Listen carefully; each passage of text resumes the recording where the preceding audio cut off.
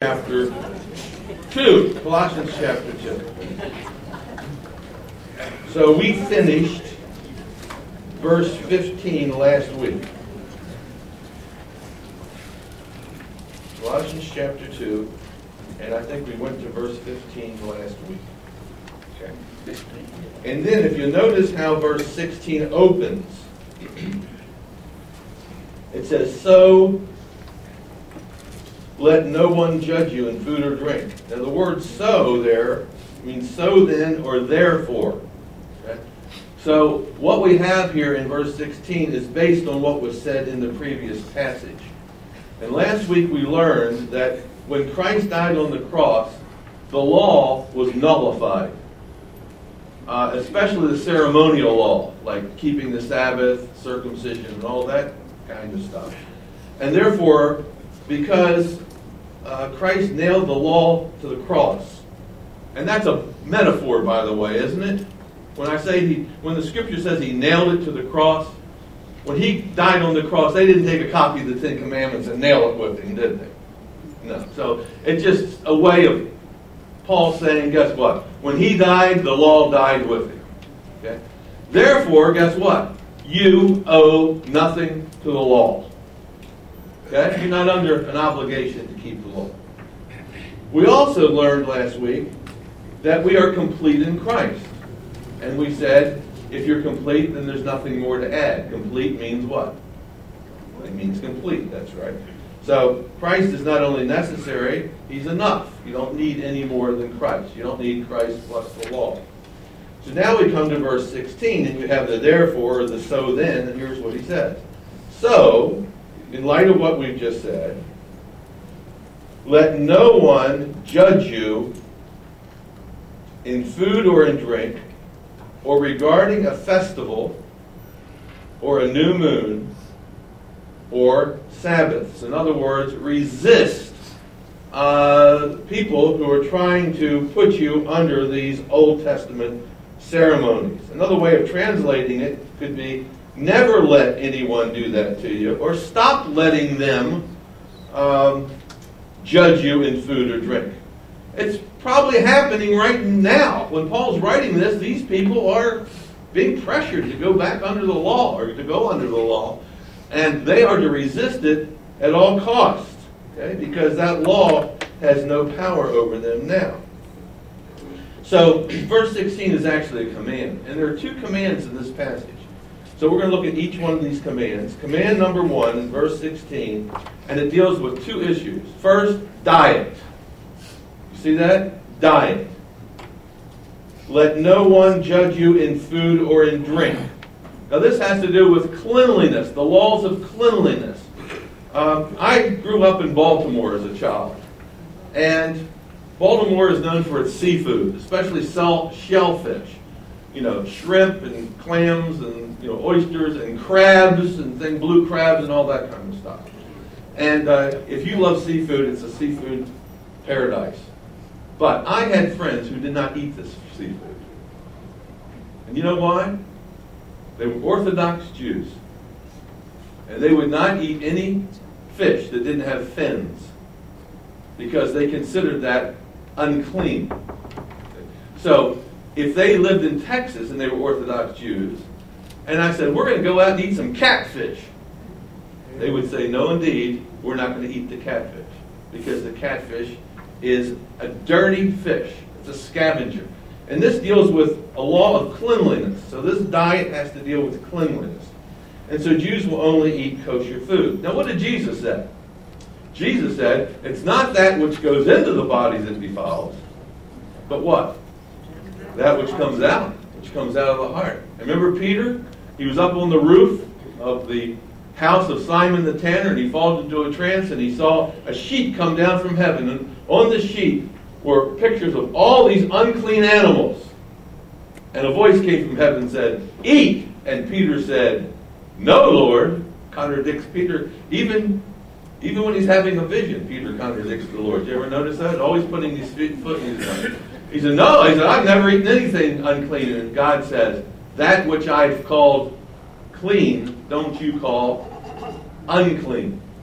So in Christ, we're complete. And there's no more clean and unclean food. This deals with diet. We're not under that law anymore. Okay? Now the second issue dealt with in verse 16. Diet and next days. Look at that. We go from cleanliness to the calendar. Let no one judge you regarding a festival, and a festival would be like the Feast of Tabernacles, and say that you have to keep the Feast of Tabernacles, you have to keep the Feast of Passover, you have to keep the Feast of so on and so forth.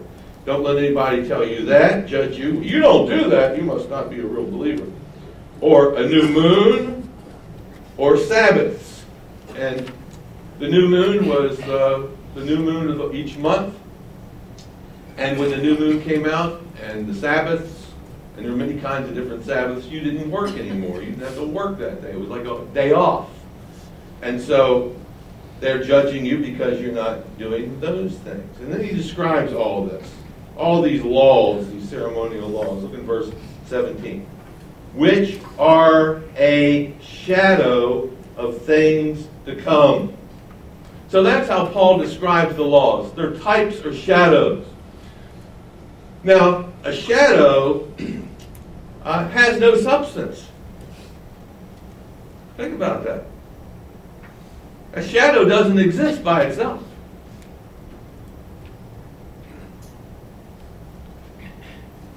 Doesn't. Something has to cast a shadow. Something that's real has to cast a shadow. So the shadow doesn't exist. It has to have something real or tangible to cast that shadow. Now, notice shadows point to something. Look what it says in verse 17. Shadows of things to come, see? But the substance is of Christ. So shadows are pointing to something that is real. And if you saw a shadow at the edge of a building, you would know that there was somebody around the corner of that building who was casting that shadow. Because shadows have no substance, but shadows point to something. And here it says they point to something that's to come. So these Old Testament shadows or types pointed to something, and what they pointed to there is Messiah or Christ at the end of verse 17. So we say they are foreshadows or before shadows. The shadow comes before the reality comes, and they point to that which is coming, and Christ is the one who casts the shadow. Now, that tells us something, that behind all shadows there is a reality. But the shadow itself, even though you know there's a reality there, and you see the person's shadow, the shadow is very vague if you just look at a shadow. Right? You can't tell what texture the person's hair is if you look at the shadow only. You can't tell whether the person has blue eyes or whether the person has green eyes by looking at the shadow. Okay? You can't tell whether the person is, what color their skin is. You can't tell whether they're Asian. You can't tell whether they're Anglo. You can't tell whether they're African. You cannot tell a person's skin color by looking at the shadow. Okay? Now, the law pointed to the Messiah, but it was very vague. It didn't give you the details. But when the Messiah came, you could tell it was his shadow, because his profile fit the shadow. Remember the old television show, Alfred Hitchcock Presents? First thing that comes on the screen is what? The shadow, and then Alfred Hitchcock himself walks into the picture, and he fits right into the profile of the shadow, and you say, oh, that was his shadow. Well, the shadows are very vague, but you know whose shadow it is, and we know it's Christ's shadow because when he steps in, his profile fits the profile of the shadow. So we say the law points to Christ. Okay? So, once you have the real thing, once you have the real person, you stop looking at the shadow. See? If I see a shadow coming from around the edge of the building, I look at the shadow, but when the person's there, guess what I stop doing? I stop looking at the shadow and I start embracing, oh, it's you, and I embrace the person. Cannot embrace the shadow. You ever try to hug a shadow? Can't hug a shadow. So, shadows always give way to substance. So the reflection or the representation always gives way to reality. And that's what the law does. The law gives way to Christ. And once Christ comes, the law is not necessary. Therefore, he gives us a command. Don't let anyone judge you in the law. Resist at all costs. Does that make sense? Okay, let's look at command number 2. That's found in verse 18. Notice the same way it starts off as verse 16. Let no one. See, that's the same thing. Could mean stop letting someone, never let someone. Let no one cheat you of your reward. Let no one beguile you. Let no one deprive you of your reward. And the word there refers is a word that deals. It's an athletic word that deals with the Olympics. We have the Winter Olympics coming up. And it speaks of the act by which an umpire disqualifies a person from a race. Maybe because they've done something wrong and they're disqualified from the race. And that's what he's saying. Don't let anyone disqualify you from your reward. And the reason they would disqualify you is because they would say you're not keeping the law the way you should, and therefore you're disqualified. Does that make sense? So that's what it's saying. So this is someone who's trying to derail the Colossians from their reward, which speaks of future salvation. It speaks about the time when Christ comes and we're resurrected and we enter the kingdom of God in its fullness. And it says, don't allow anyone to deprive you of your salvation, basically. So there's someone here, likely in the church, as we're going to see, who's trying to deprive these people of their salvation. Now remember, the Colossians have already professed their faith in Christ. They've been baptized, right? And here's somebody trying to get them to drop out of the race. Who are these people? The rest of verses 18 and 19 describe the people who are trying to get them to drop out of the race. These are the antagonists. And it hit me this week when I was looking through this passage. It's describing these people who are trying to derail the Colossians, and the same kind of people are trying to derail us as well. So look what it says in verse 18. Let no one deprive you of your reward. Now here's what they look like. Taking delight in false humility and worship of angels,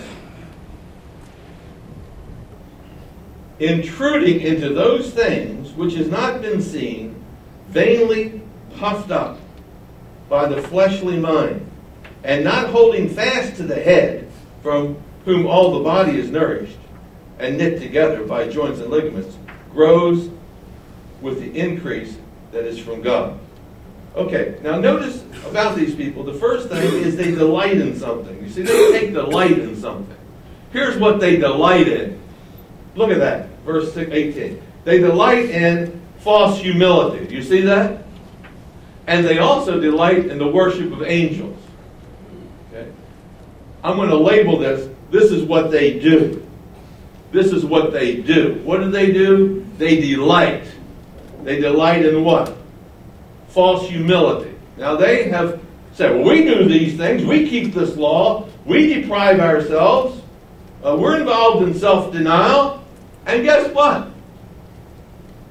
We're proud of it. They brag about it. That's what they are. Notice it's false humility. What's false humility? It's the opposite of humility, and therefore it's pride. These are very proud people. And they're taking pride in the fact that they are humbling themselves and denying themselves. I have a friend who signs all of his letters this way. Every letter he ever writes. Your humble servant, when he signs. You know what that tells me? He has to tell you he's your humble servant. So here, that's a false humility that they have. That's number one. And they delight in this false humility. They delight in being, they're proud of it. Okay? And then, he says, they delight in the worship of angels. See that? Now, we don't know if they're worshiping angels or they delight in watching angels worship. And it may be this latter because it seems like they claim they're having visions. Because look what it says in the middle of verse 18. Intruding into those things which has not been what? Seen. Do you see that? It's nothing you can see with your physical eye. So it could be that they're saying, well, when you fast and you deprive yourself and you live in a life of self-denial, visions will open up to you. And they claim that they have seen angels worship. That makes sense to me. Remember Isaiah the prophet? Suddenly he's caught up, and he says, he was caught up to the throne of God in Isaiah, 61? Remember when he saw the angels? The Lord was high and lifted up, and his train filled the temple, and the angels fell down, and they said, Holy, holy, holy to the Lord God Almighty. Remember that? Well, here was Isaiah having this vision, and it was a real vision of angels. But guess what? These are false visions. They're not visions from God. That much I know, because it says, intruding into those things which has not been seen. Now look at this last phrase in verse 18.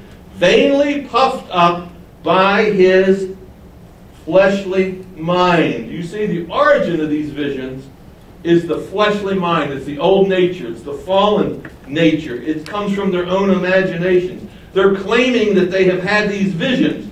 But this is all, look how it's described. Vainly puffed up. Vainly means empty. If something's puffed up and it's empty, what's it full of? Hot air. That's the kind of people that are trying to derail the Colossians, see? So, watch out for people who say, well, I was caught up into heaven, I had these visions, and they tell you all about it. And they say, oh, I'm just a humble servant, I wasn't worthy of having the vision, blah, blah, blah, blah, blah, blah. There's a whole series of books out right now about people who said they've been caught up into heaven. One's called Heaven is Real. It's about a kid who died and went to heaven. You know what I say to that? There's a Greek word for that. Balderdash. Did you ever hear that? And there's a medical doctor. And he has written a book called Heaven, or Proof of Heaven. Oh, it sold millions of copies. I've got a book called Heaven on Earth. It sold 7 copies. I'm talking about heaven on earth. He's talking about going up to heaven. And he claims it's proof for heaven. And, the Apostle Paul was called up to heaven. And you know what he said? I can't talk about it. He said, I've been charged with not saying anything about it. See, but these people are going to tell you the whole story. And they're bragging about it, making millions of dollars about it, just the opposite of a real vision. These are not real visions, these are visions of their own making, their own imagination, vainly puffed up by his, look, not enlightened mind, look, fleshly mind. This is this fallen mind. And then look what else it says about him in verse 19. And not holding fast to the head. Do you see that? That's Christ, isn't it? They don't hold on to Christ. They want something else. See? They're letting go of Christ. The fact that they don't hold on to Christ seems to me that they could possibly be church members. False teachers who are trying, maybe Jewish believers in the church, who are not holding on, not clinging to Christ, but letting go and going after all these other things. See? So, they've severed their relationship with Christ, the head. They may have professed Christ, they may have been baptized by Christ, but there's no perseverance. They're going after all these other things. We're just not sure. But they're not holding to Christ, the A to Z, because they are letting go and going after the A, B, C's that we talked about last week. And then it describes Christ, the head, from whom all the body is nourished. Look at that. From whom all the body is nourished, and this is another metaphor, and knit together by joints and ligaments. Notice that Christ is the source of all the nourishment for the body. Look, from whom some of the body is nourished? What does it say? All the body is nourished. Why would I want to cut myself off from the nourishment, and the church cut itself off from the one who's the source of the nourishment, and knits that body together? And then at the end it says, grows with the increase that is from God. Grows from the increase that is from God. So we see that the source is Christ the head, and the growth is from God the Father.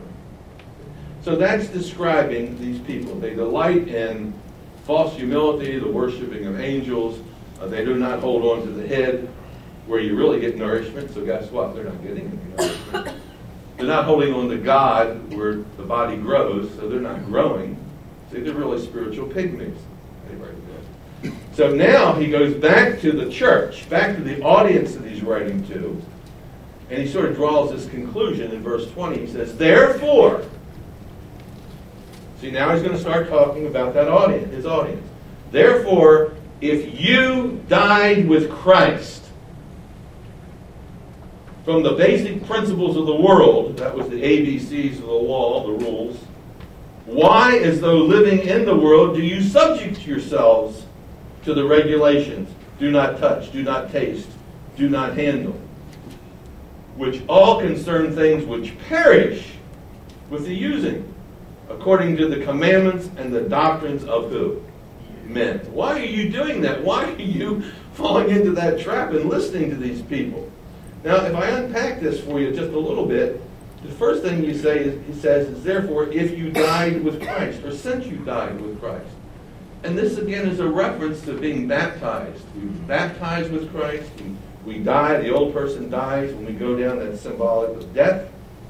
He says, you died with Christ. You died from the principles, from the law. See, ABCs.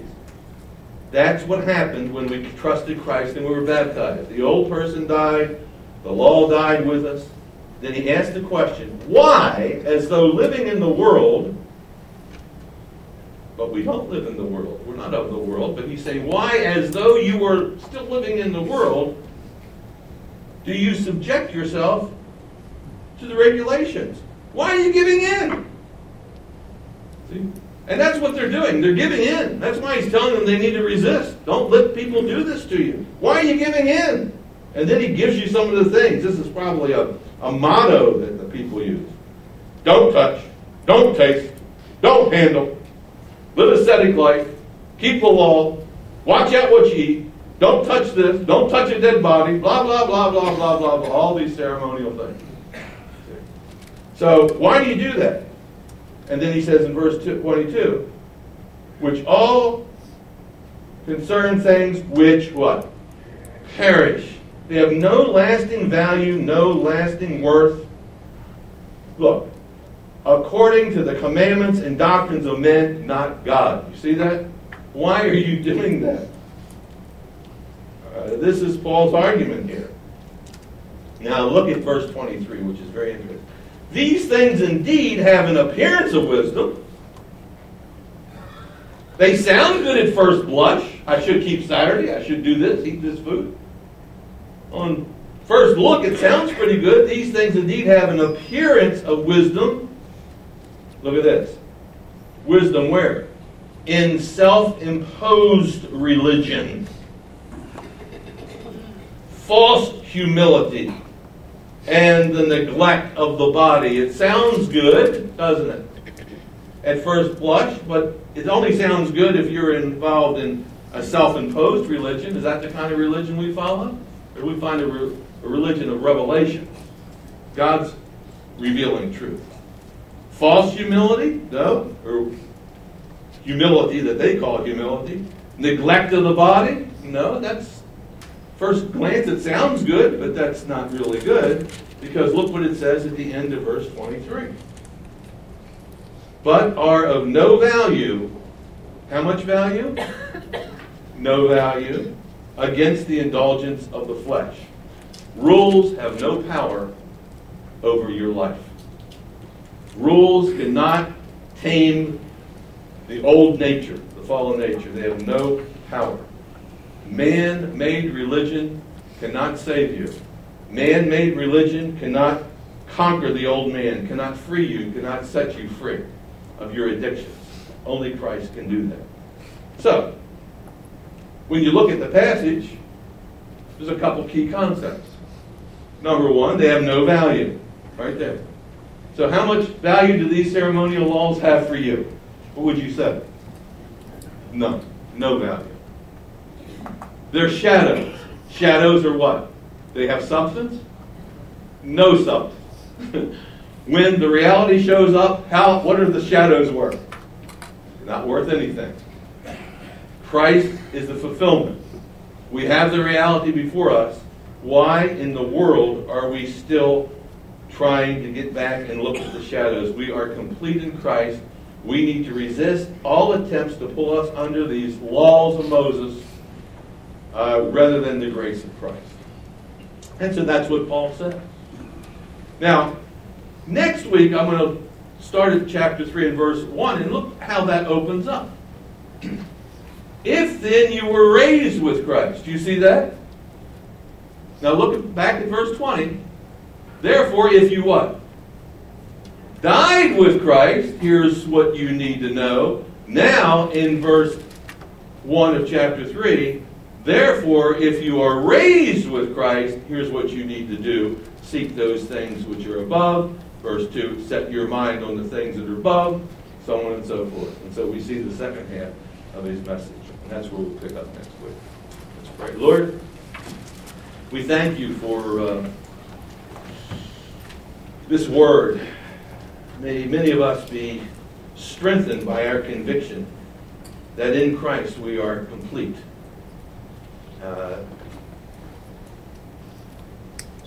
That in Christ we can experience full forgiveness. We have full value. We are restored totally to your image. That we have forgiveness and grace. Oh Lord, help us not to settle for the ABCs when we have the A to Z, Jesus Christ himself. In his name, we pray. Good to see you.